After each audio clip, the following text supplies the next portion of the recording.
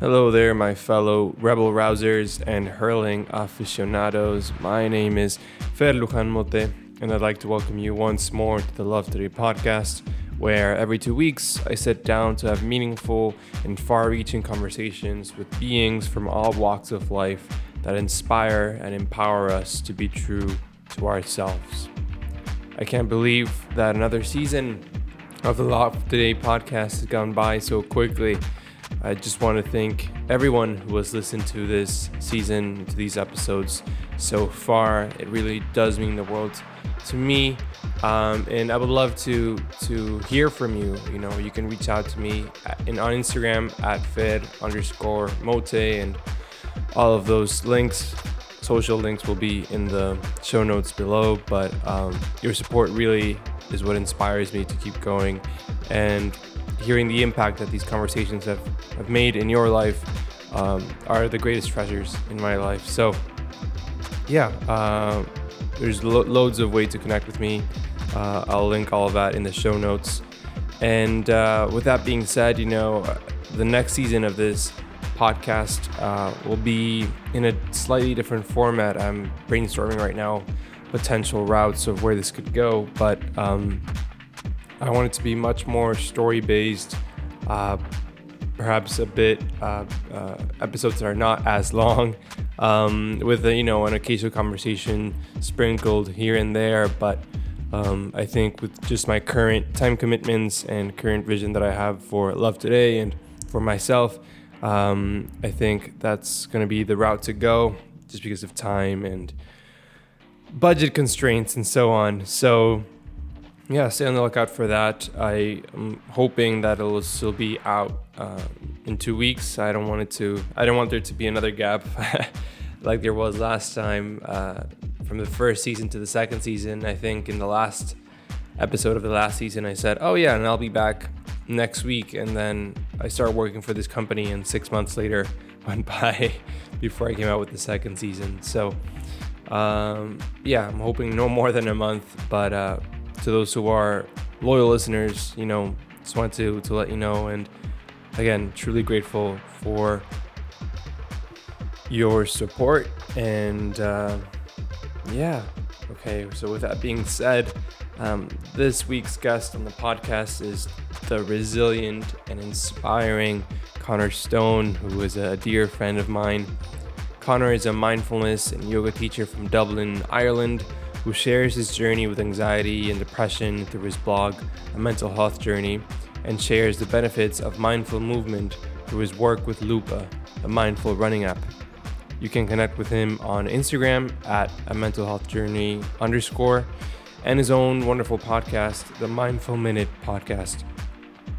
In this episode, we go deep into Conor's transformative journey from a semi-pro hurling player, which hurling, for those of you who don't know, I sure didn't, is a national Irish sport, which is very tough, but really interesting to watch. I watched a few clips, and I'll link some in the show notes below, and it's really interesting. It's a very ancient sport as well. Conor's transformative journey from a semi-pro hurling player to meditation teacher, his healing experiences with mindfulness, psychotherapy, and cognitive behavioral therapy, also known as CBT, and cultivating the ability to check in with our minds on a regular basis.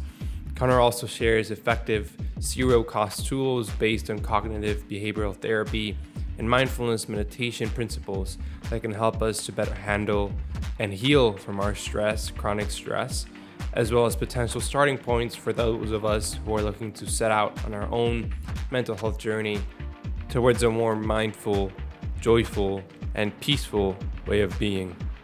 Before leaving you with this empowering conversation between Conor and I also want to invite you to sign up for my newsletter, the Love Today newsletter, where every week on Wednesdays, I explore meaningful answers to your questions on spirituality, creativity, and lifestyle design, as well as share integral practices and perspectives, all so that we can let go of our existential maladies and live a life in which we are true to ourselves. The sign-up link for that is in the show notes below. So without further ado, here is Conor Stone in the Love Today podcast. Thank you again to all the loyal and wonderful listeners of this podcast. Have you been higher than this? There's so many things that are worth stressing for. Therefore, you've got to hold on to hope and just hope to explode into happiness. I really hope you succeed. Have you been higher than this? An unpopular artist that started by singing the jazz and then grew to hip hop. It's an art, it's a beautiful way to express your beliefs. There's many voices in my head.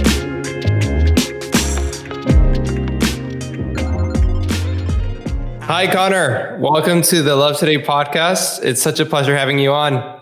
Thanks, Fernando. It's a pleasure to be on. Yeah. We met through a mutual friend of ours. His name is Kevin Fennelly. And forgive me if I'm saying wrong. No, that's wrong, Kevin. That's completely perfect. He'll be delighted with this. Yes. Who I studied with. He was studying abroad at Boston College, where I went to university. And I met him there, and then just through different connections and different life situations, we ended up meeting together.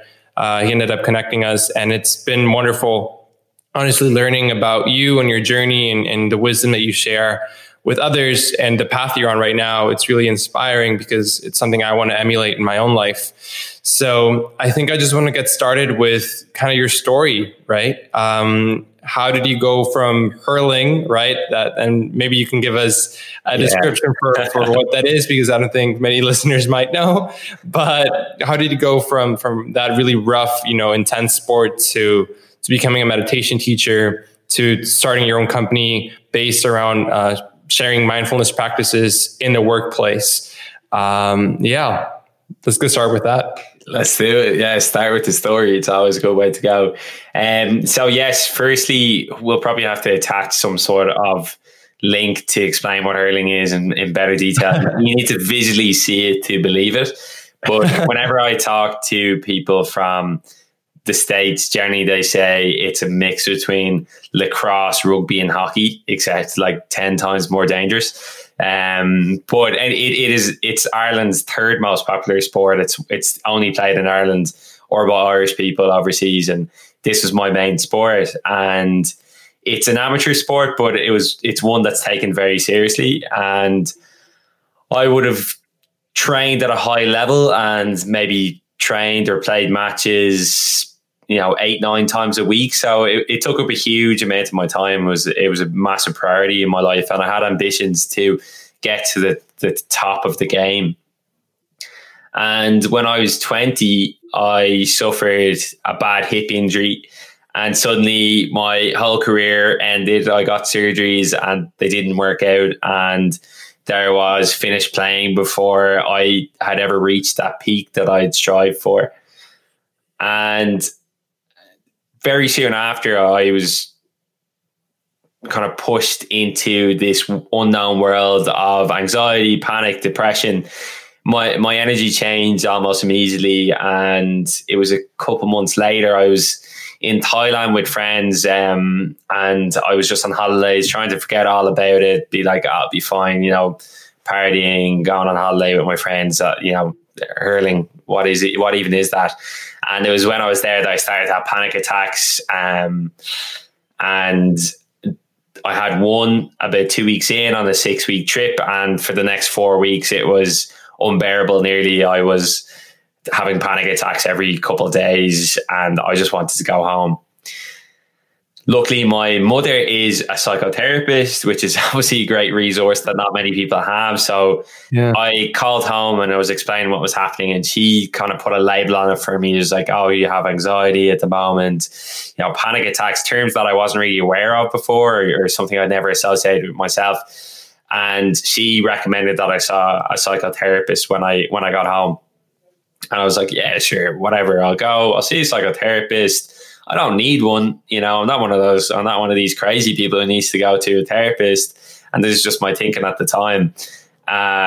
Even though obviously my mom's clients were then in that category that's described as crazy. But I was like, I'll go for 5 or 6 sessions. It'll be fine. I just need to talk about, being away from home. It was an unfamiliar environment. That's what it was. So when I came back, I started therapy, and that 6 sessions turned into well over 100 sessions now. 3.5 years on, I'm still seeing that same therapist. over Zoom since I moved to London, which everyone's kind of used to now since the pandemic. And it was through him, Brian, I'll give a shout out to Brian. It was through my work with Brian that I got to learn a lot about myself and what works for me. And he was like this recommender tool where he would say, oh, would you try out this mindfulness app or this book or read this book, listen to this podcast, watch this video. And I got absorbed in this world of well-being. I was like, this is so interesting. Like, obviously I need this to look after myself, but there's so many more people out there that must be going through this. So I just it took over my life. This, I was just super interested in everything.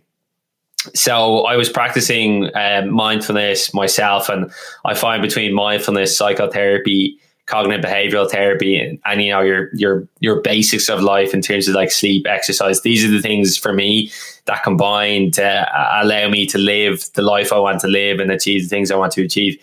And the mindfulness teaching really came about because I was working in the UK, and mindfulness was such important coping mechanism for me whenever I was stressed out, and I was in a high stress job. And I wanted my colleagues to experience the same experiences that I've had. So I wanted some mindfulness teaching in.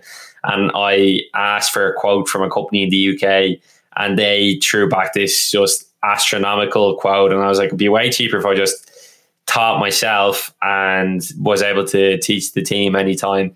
So I did that. And also I wanted to do it because I have my own podcast and blog, and I wanted to come from an educated position when I'm on the blog or on the podcast. Yeah. So I said that I would train up. So I trained with the Irish and British Mindfulness Institute and the Centre of Excellence Online, and became a mindfulness and meditation teacher. So you'll see all my social media, all of my podcast, a lot of it is very mindfulness focused, meditation focused. And it was only through the pandemic that I then started doing it for free to businesses, and they just gave a donation to one of my favorite charities in Ireland. And I realized, wow, people really need this, or they really want this. And I set up a company called Work Mindful then to kind of, just share workplace well-being, workplace mindfulness exercises that are practical and sustainable to businesses and universities around Ireland and the UK. So that's kind of that journey. I didn't even mention the fact, the whole reason I'm on this, I guess, the mental health journey podcast and blog. So that's just something I set up to document my own experiences of depression, anxiety, panic over time, and things that I've learned that work for me to feel a little bit better. So there you go. Yeah, that's. I'm not sure. There you go. Can you sum up your life in 7 minutes? I guess. Yeah, that's Conor 101. Yeah. Should we wrap up there? That's everything. No. There's still so much to talk about. That's wonderful. Thank you for sharing that. Thank you for sharing your life story in such a condensed and really, really impactful way. I think everything you said is very, very resonates with me, just because I kind of also went through this moment or these couple of years of true trauma and anxiety and depression. And it wasn't until I had like an experience, kind of it was Indonesia, right? Where you were traveling. Yeah. My Indonesia was in Puerto Rico, and then kind of awakening to this like new world, right? We had different journeys with that, but it's still the idea of like waking up to this new way of looking at our own mind, right?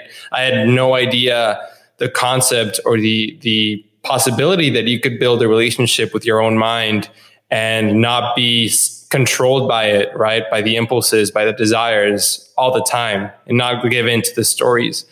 So I think something that you touched upon was that when you were with your psychotherapist, of that person who kind of like shows you a new way of looking at yourself, right? I feel like the power of mentors is so important. Like I consider you, for example, a mentor in podcasting and also mental health, all these different areas. And we've just recently met, but that power is, it's there. And so I think that's very important, very powerful. And what I wanted to say with all of that was kind of what are some, as a mentor, as you've grown along this path, this journey, what are some, practical advice or practical teachings or practical lessons that you've learned along the way, based on mindfulness, based on psychotherapy, that people can apply, right, on their day-to-day lives when they're working? We spend so much time these days being behind a computer and not really moving around because, we're at home or we're in these different work situations that we haven't been accustomed to. So what are some things that you found work for you or have worked for you during this pandemic and even before that, right? Yeah, for sure. Firstly, thanks a million for saying that I'm a mentor. I've had some fantastic mentors through my journey with mental health and before that, and we all need that to kind of get to where we need to go, whether it's a friend or a parent or a teacher or someone that you met through Kevin Fenley. We all need that, so I appreciate that, and I love what you're doing too, and that's why I'm here today. But great question.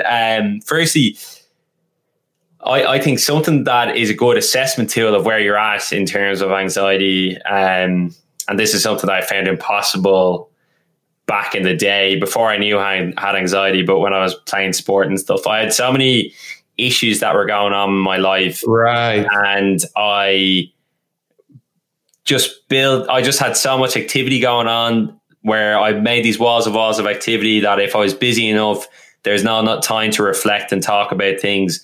And if there was no time to reflect and talk about things, was there actually anything wrong? Was kind of my motto back then. And something I used to always struggle to do was sit still, like be comfortable sitting still and not fidget and not need to be doing all the time. And that's why we say it's important to be a human being, not a human doing. And so what I do now when I assess where I'm at is how long can I sit still and feel comfortable sitting still? And that's a really good little measurement tool for me. Anyway. And not doing anything, right? Just sitting still. Yeah, just not doing anything. So not listening to music, not on your phone, not watching TV, just like sitting there and just being with your thoughts. And you can be doing mindfulness, or you can just be comfortable with your thoughts, reflecting, and just sit there and just not feel like you need to be doing. That's always a good tool for me to work out. Do I need to just unwind a bit now? Do I need to go for acupuncture or go for a massage or go for a run, whatever? But in terms of grounding myself during my working day and especially during the pandemic, I think, yes, screen time has been a massive issue. I think for me, I've only started working back in the office the last few weeks, and it's been an absolute godsend because I've been able to go out. I've been able to talk to people face to face. I've been able to cycle to work and have that commute and the exercise, see nature, that type of thing. But I remember when I was at home during lockdown, I think I was averaging I don't even want to say my step count, to be honest, but it wasn't good. My screen time had probably tripled on my phone for a while, and that doesn't even include the amount of time I was on my laptop or watching TV. So what I started doing was I did make a conscious effort to do things like walking meetings. So if there's any meetings where I didn't have to be on my phone or I didn't have to be on camera, I would just plug in my AirPods and I go for a walk in the park and have the call going on and still contribute. Try find a quiet area, but just be outdoors. Again, sometimes if you're not near a quiet area to go for a walk, it's just even sitting outside. A nice routine that I like to do at the start and at the end of my workday was I'd always go outside and I'd literally just stare up at the sky and I'd just connect with nature in the time of day and be like, okay, it's bright, it's morning time, or it's cloudy, it's morning time, and just let that settle in my body. Because otherwise I was like, time was just a weird construct during lockdown. Another thing is I put time in my diary every couple of hours to just take a minute. It literally just says breathe. And when that happens, I turn away from my computer and I look into the distance and I'll do one of my meditation practices, be it if it's just even looking away, closing my eyes and listening and noting 5 things I can hear, or looking around and noting 5 things I can see, or if it's doing a breathing exercise. And it's just to take that separation away from work and get out of that flow state that can actually be quite dangerous, even though people are like, oh, I want to be in flow.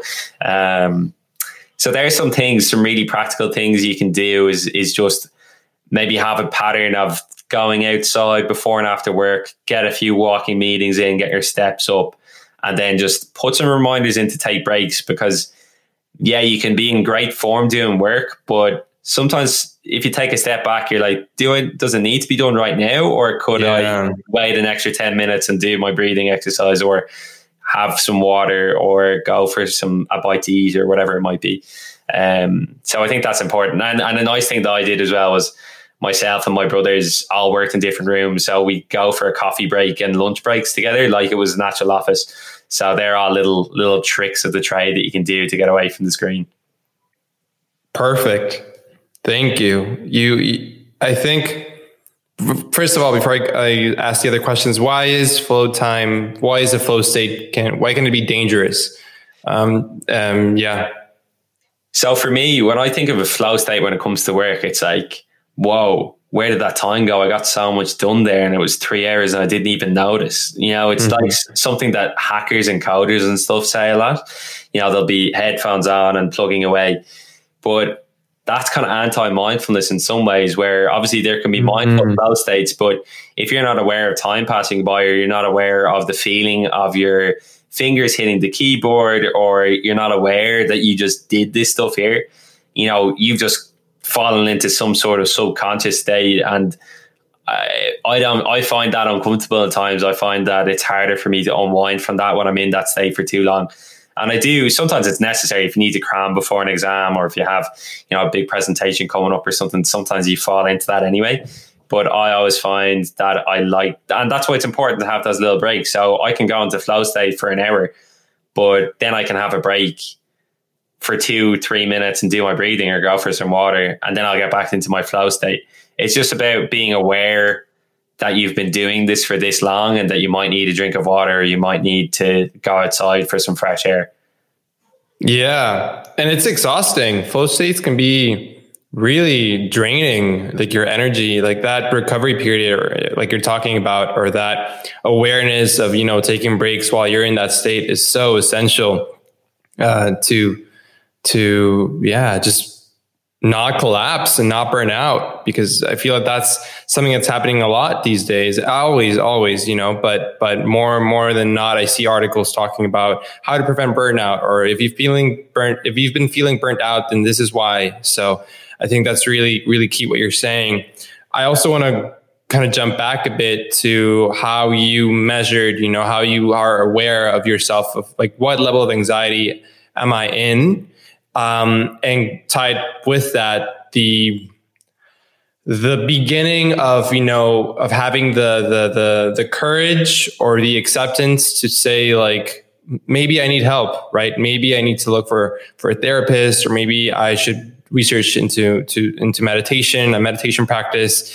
What would you recommend for someone who's, struggling to accept that maybe they're not, as you were saying, maybe they're building all these activities and not having time for reflection, and saying like, oh, everything's fine, but they don't really know that it's fine. It's just, a lot of clutter, and then that's when the storm comes, and that's when you really realize, like, oh, maybe I wasn't as fine as I thought. So what would you recommend for someone who's trying to start a new meditation practice, going to the therapist? What would you say to them? It's difficult, because I know the majority of people who end up asking for help have hit what is their equivalent of rock bottom, or so they think. For me, I didn't ask for help. I had no awareness of my own, mental illness or mental health issues until I had my first panic attack. And that's when a train hits you and you're like, oh, okay. So it wasn't like I spotted it in advance. So I understand when I'm saying and you're saying it, I get that it's difficult. I wasn't able to do it. So to catch yourself before you hit that, it is a journey you have to go on yourself. I feel like it's you can't just say to someone like, oh, do you think you're anxious? Or I think you're anxious. and it processes. I guess for them, that's why it's important that you have people like yourself, myself, that are trying to speak about it and share our own story. Yeah. They can see, oh, I'm kind of like him, or I'm kind of like him from 2 or 3 years ago. Oh, maybe I should look at myself in a different mirror here. Like even I'm working at one of the biggest startup accelerator programs in the world at the moment, and we all did this presentation about ourselves when we first started. And the amount of these people who had incredibly successful corporate careers, and they said, I got burnt out, so I wanted to work for myself and do something that aligns with my values. And I would say it was nearly 50% that said I got burnt out from the corporate world and I'm here. And I was like, wow, it's so refreshing that people can say that. But also it'd be great if other people knew this story, because there's going to be a lot more people that will end up getting burnt out along the way. So that's why it's important, I think, that we're talking about it. It's also, I think it's good that some of these well-being companies are marketing themselves as kind of like improvement tools, performance improvement tools, because some people may not align with the whole like anxiety, depression thing, even though they might have it themselves. But they might go like, oh, Headspace helps with my creativity, or, you know, it helps me with my sleep and stuff like that. If you put it into different terminology, maybe they can it's a little bit more appetizing to them.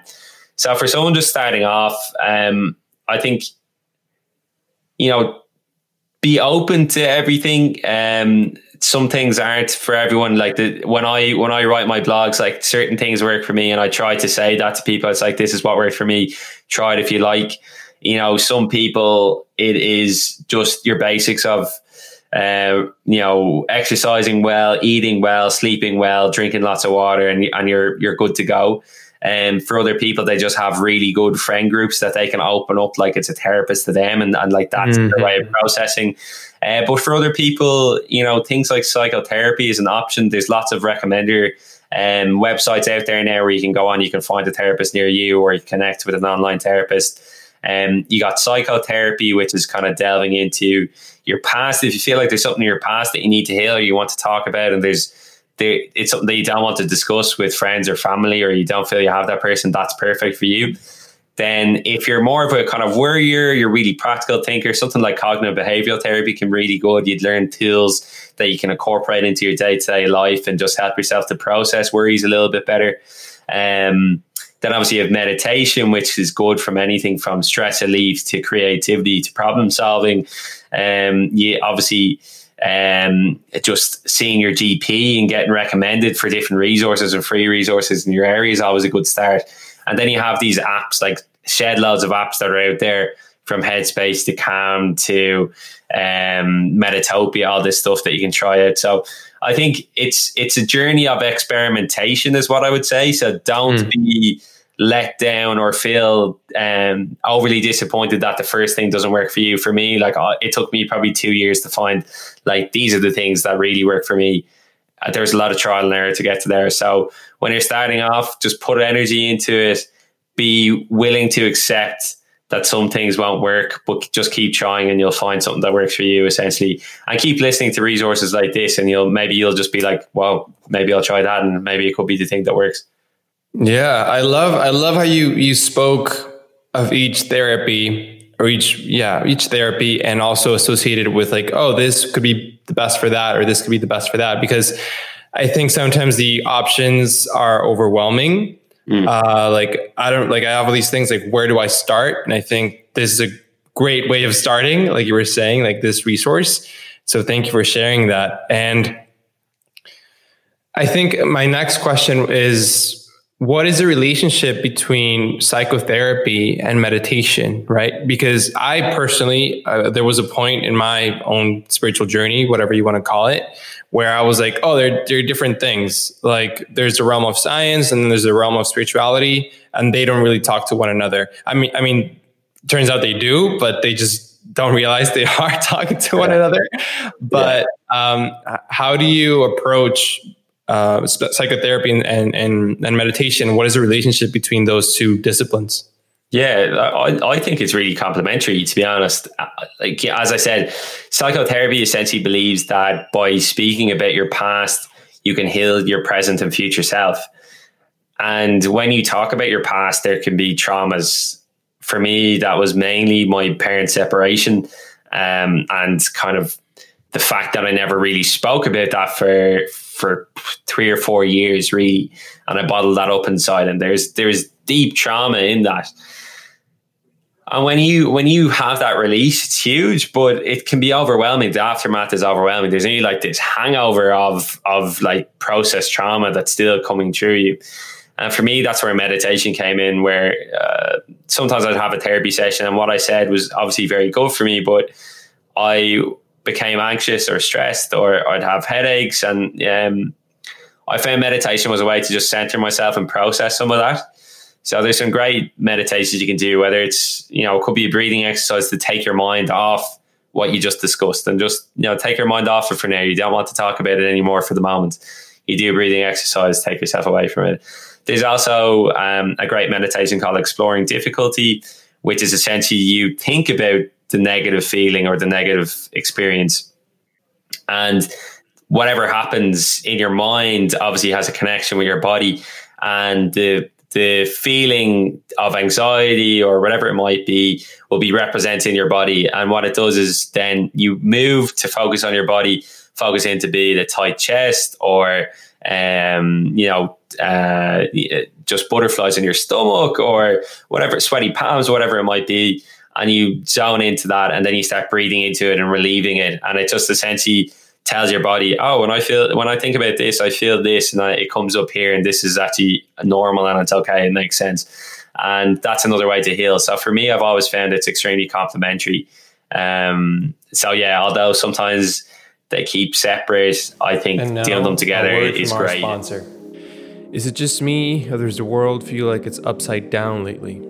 Imminent wars, the collapse of the financial system, the ongoing climate crisis, and yes, the pandemic can make us feel like we no longer have control over our outcome in the world, which can then make us feel overwhelming amount of stress, confusion, and helplessness. But it turns out that there is a dimension of our lives of which we have full control over, and that is our inner world, our mind, which serves as our filter to the exterior world, and our compass towards brighter and more harmonious shores.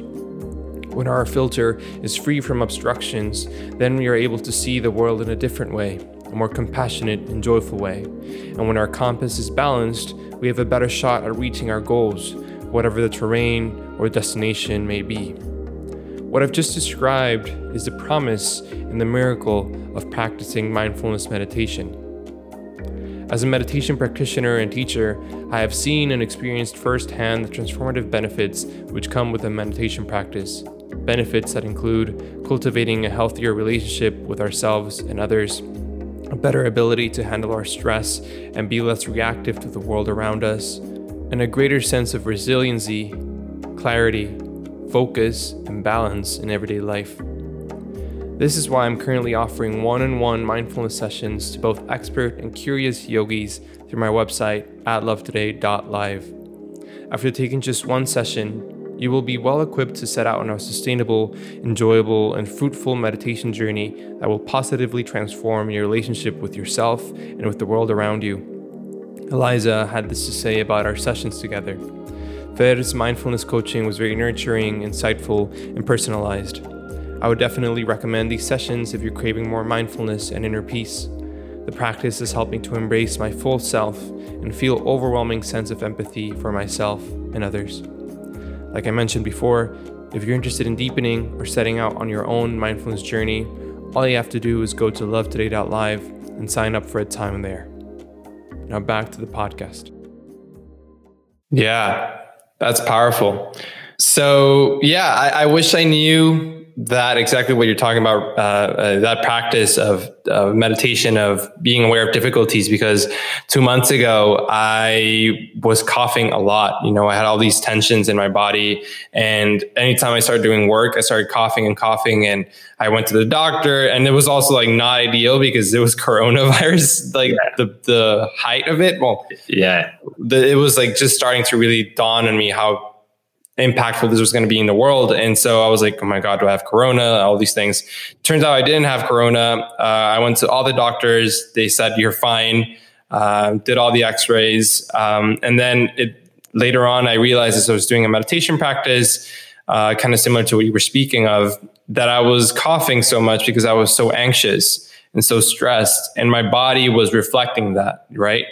And it was a process of letting go of that stress and through meditation, through these different practices.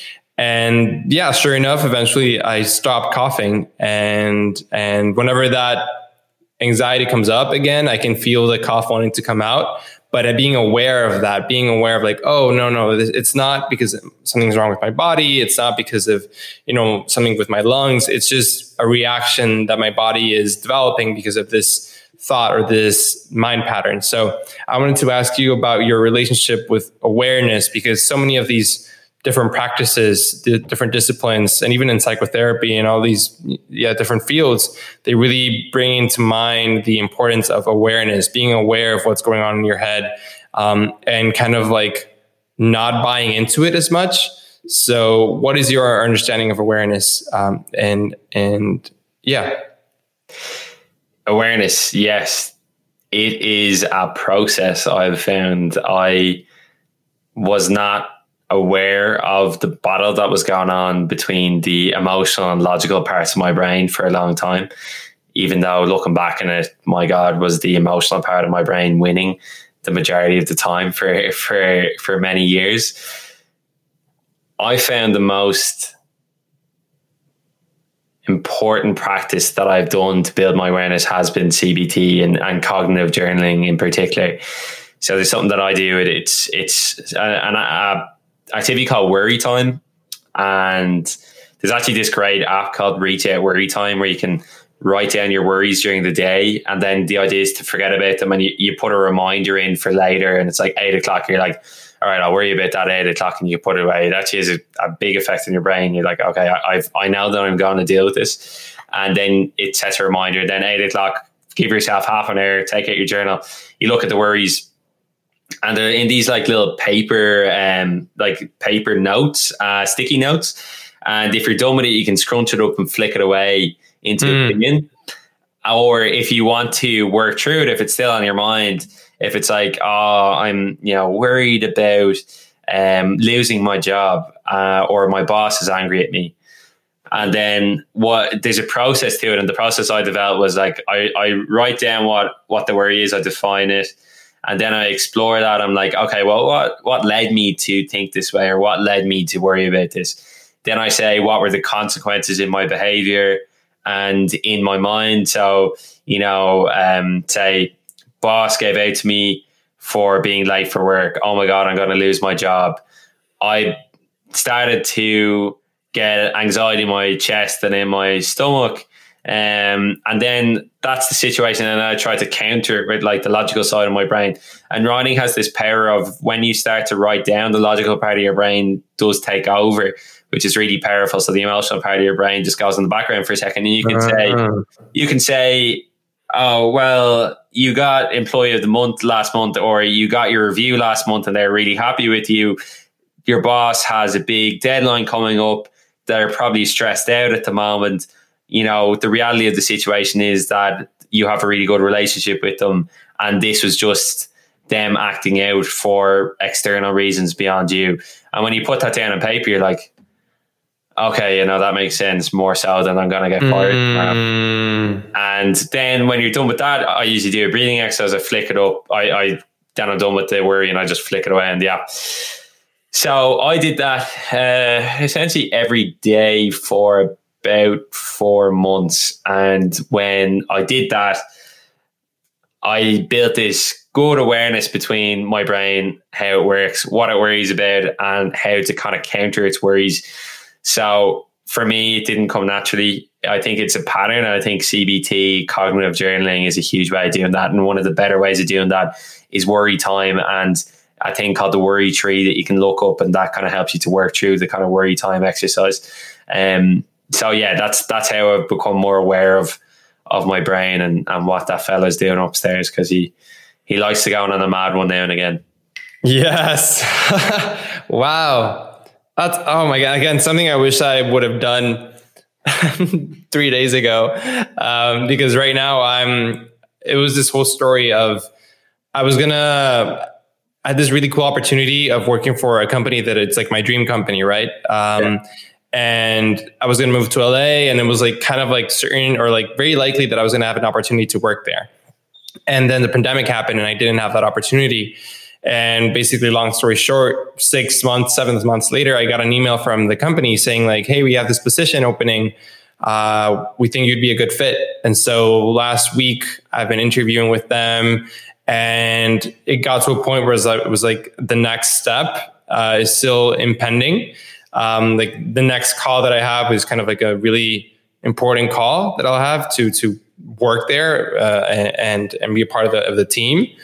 And so that was last Wednesday. And then the interviewer started like, oh yeah, we're gonna send you an email this week. Pretty soon. We're trying to hire pretty soon. So just stay on the lookout for that. And I was just like really happy because the interview had gone really well. And then by Friday, I hadn't received that email. And so all of these thoughts of like, oh my God, did they really like me? Did I say something wrong? All this time that I've been waiting for this email, and now it's not going to work out. Again, those thought patterns that come up, and I don't know if I actually wrote them down, but I don't know. I don't know how maybe through like my daily meditation practice, it got like the hold that those thoughts had in my mind were let go of. But there were a couple of days there where I was really, really struggling, really, really not feeling great. And I feel that if I had written those thoughts down and done the process that you just described, it would have been much more tranquil. It would have been a much more relaxed Thursday and Friday. Yeah. I also think that it's important not to be too judgmental with yourself there, too hard on yourself, where it's like, whoa, job, like I was looking for jobs through July and August. And when I eventually got my job, I was like massive release off myself because it is one of the most stressful things you can do. And whenever I brought it up with my therapist, he was like, yeah, there's not really, there's no easy way to just relieve stress from job hunting, like there's little tools you can use, but you're going to be stressed. So you should remember that this isn't because you're an anxious person and that you're just this type of person and everyone else finds it easy. Everyone gets stressed. So I think it's important to be like, if you were stressed out for 2 days, but you're okay now, you did pretty well there. So yeah, I wouldn't, I wouldn't be too hard on yourself. Yeah. Thank you for that. It's definitely, like you said, it's been a process. And I usually go back to, it's about the process, not the end destination. Like we talked about flow a little bit in the beginning of the podcast. And I don't know if you've read the book of Flow by Mikhail. I don't know his last name. It's like a long Russian name. But it talks about how happiness is not found when you actually get something. It's found in the process of like, it's found in the enjoyment of the process itself. So the true satisfaction for a painter, perhaps it's not when he completes the painting or when he sells the painting, but in the process of choosing the colors and working with the canvas and all that, that's where true satisfaction comes. And so for me lately, it's been really every day working on that. I'm working on like, it's not about the end destination. It's not about if this novel is going to sell or if that person's going to like my work. It's about each word that I'm writing down or each brushstroke that I'm doing. Right. So going off from that, I wanted to know kind of like what your relationship has been with achievement and recognition and success. Because sometimes in these paths that we're in, it can get very tricky to be like, yes, I'm doing this for others. And that's my drive. But I also need people to hear what I'm saying. Right. And balancing the satisfaction on both sides. So what has been your relationship with that? Good question. So I think I always found success easier in a team environment. Like, not that I strove for success on a personal front all my life. You know, like I'm a competitive person, or I have been, less so than I used to be. I've let that go. But like even a game of FIFA with my little brother, I would be punching the head off him if he beat me with the last minute goal or something like that. But my issue was whenever I achieved something, I was like, it's not enough. You know, it just wasn't fulfilling. It was that, like, there was an issue, like there was the build up to it that I actually really enjoyed. That kind of like, will I get it? Will I not? And then when I got it, I was kind of like, oh, I actually don't really enjoy this experience. I'm sick of people saying well done to me or whatever. And like, that's why when it came to success, it was way easier in a team environment, because like, it was like we did it together and you can celebrate together, and like, you know, all of you deserve the congratulations. You're congratulating each other, and it's a bit of back and forth. Now, like, say when it comes to like the blog and the podcast, like that's my co-curricular activity now: blog, podcast, meditation, teaching. And obviously the stuff that I put out there, it all started from I did a blog for a charity in the UK called Time to Change. And off the back of that, people were saying, oh, you should try your own blog. And I gave it a go. And I essentially just converted a few of my CBT notes into blogs, because I was like, I have all these journals, like the work's done. I just want to kind of put it into a format where people can learn from my experiences or take what they want from it. And yeah, like obviously do it to help whoever wants to read it. But when I'm putting out good content, I want it to have as big a reach as possible. So I do want as many people as possible to see it. But in that, so I suppose a consequence of that is, you know, pushing to build a following, and, you know, pushing to build a listener base and subscriber base and stuff like that, which can actually be quite tiring. The bit I enjoy is actually the content creation. Luckily, like, I love making podcasts. I love talking. I find it therapeutic to talk about my own experiences, because for the most part, my podcast is just me speaking into a microphone and no script. Just like, I'm going to talk about the toughest day of my life today, and I'll just be like, right off the cuff, bam, here I go.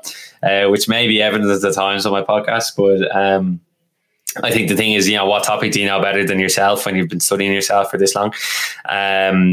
I also love writing blogs. Again, like I find it's like a form of CBT. So what I enjoy, the parts of success I enjoy, or what I deem as success, is the amount of people that like message me directly after and say, wow, that, you know, I really connected with that. So I'd prefer if like 3 or 4 people message me after a podcast than if it got me like 100 followers. Yeah. The 100 followers is great. Like, it means more people can listen and engage in the future. But for the most part, I actually just enjoy making content. And like I said to you before, I'm someone who always, like, I do need something to fulfill myself beyond just work. You know, unless I turn this into a full-time job, I'll always need that. But for now, I've made the conscious decision that my co-curricular activity is me and working on myself and sharing that work. So it's a nice kind of reminder that it's like, oh yeah, well, if I want to keep doing this, I need to keep looking after myself and talking about it. So yeah, it's kind of like an insurance policy in a way. I love that. And that's also what I've started doing with my own posts. I completely feel you on trying to build a subscriber base. It's, you know, sometimes it can feel really artificial. And so my approach with this podcast, you know, growing the audience or whatever, like, I want it to be, since I'm not depending on it in the sense of like, I need just to like forward to it for an income or something. I'm really approaching it in a way of like starting small and then really naturally flowing with it. And understanding that there's a lot of techniques that I can use, you know, to and like harmonious techniques that I can use to, you know, reach send the podcast to more people and all that stuff. But my measure of success really is of those comments that I get, or like, wow, I really resonated with this episode. Thank you for sharing. Looking forward to the next one. Or a friend texting me saying like, I listened to the episode. Thank you for sharing this and all that. That for me is worth, like you were saying, more than any amount of likes that I could get, right? Because we haven't talked about it, but social media can be really toxic at times, just because the way it's designed, and the goals that the companies that are in charge of them have. They're not interested in well-being; they're interested in profit, and how much of your attention can they control. And like the like button or the heart button in Instagram is a manifestation of that. So I feel that in when you get those messages, that is something that no company can ever take away from you, because it's really a good way of using the platform, because it's self-initiated and it's very conscious and aware. You have to type the message out, you have to send it, you have to find the person, instead of just like a mindless right? So thank you for sharing that. And I'm definitely going to apply so many of the things you've said today. That's why I really enjoy talking to you, because sometimes when you're on a spiritual path or let's call it spiritual path, you can get really lost in the kind of like the higher ideals of attaining enlightenment or no more worry or, all the powers that you supposedly get. But I feel that your approach, grounding it with psychotherapy and grounding it with these like actual practices that you can do to be more aware of your thoughts, is so useful. It's so necessary. We need more of that. Yeah, I think for me, like I consider myself kind of like a very practical mindfulness practitioner, where, I won't be a monk at any stage, or at least I don't think. I'm not sure if my girlfriend would be happy if I did make that decision. I want to achieve in the business world. I want to set up my own business someday. And these are things that I know are going to be stressful. So I'm going to be in a stressful environment. And my decision and my aim is to be able to cope as best as I can in that stressful environment. So instead of meditating all day, every day, I've just tried to learn tools that I can use to cope better and enjoy what I'm doing, and hopefully not fall into another, stage of bad panic, bad depression, bad anxiety. Like maybe it will happen down the line, but hopefully I'll learn from that as well, because I have thus far.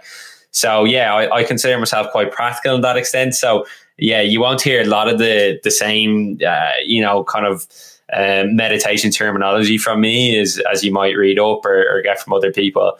But that's just the way I live. I've come from quite a practical family, and I found a way to incorporate their values and the values that I've adopted through time for quite an effective way of life, or so I think. So I'm glad that some of it makes sense, because I know you've ambitions too. We talked about it offline. You've ambitions, so I think some of these tips are definitely useful for someone like you. Absolutely, no, they are. Let me just. That's a great doorbell.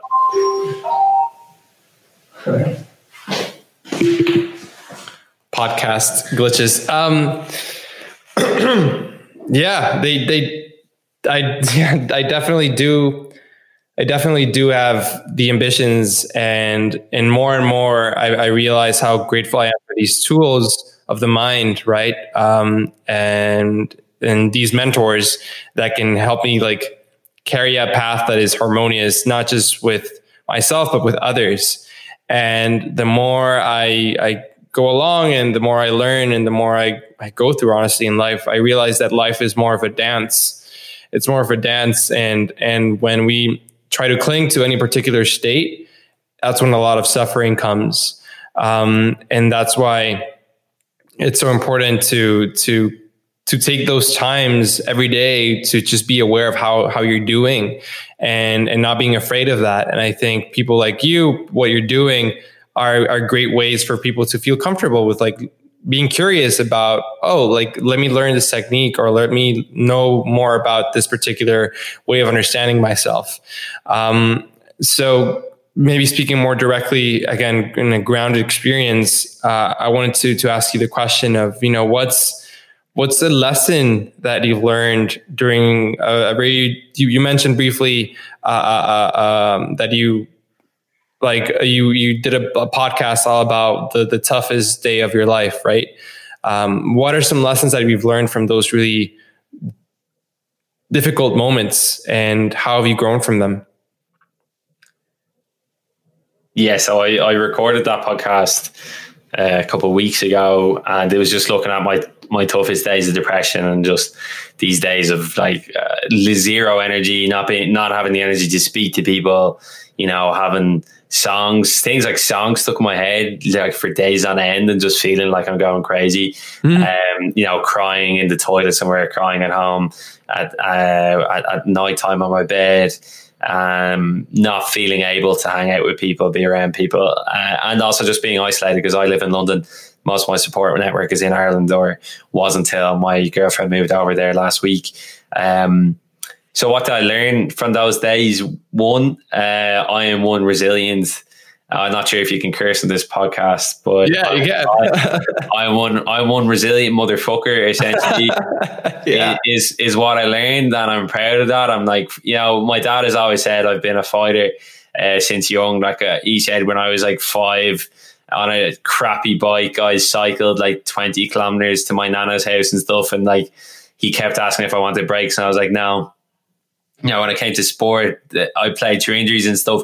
But this was the toughest challenge I've ever had. And I had my series of panic attacks and depression and anxiety back 3 years ago after retiring from sport and being in Thailand. But last year, I went through like the toughest period of depression I've ever been through.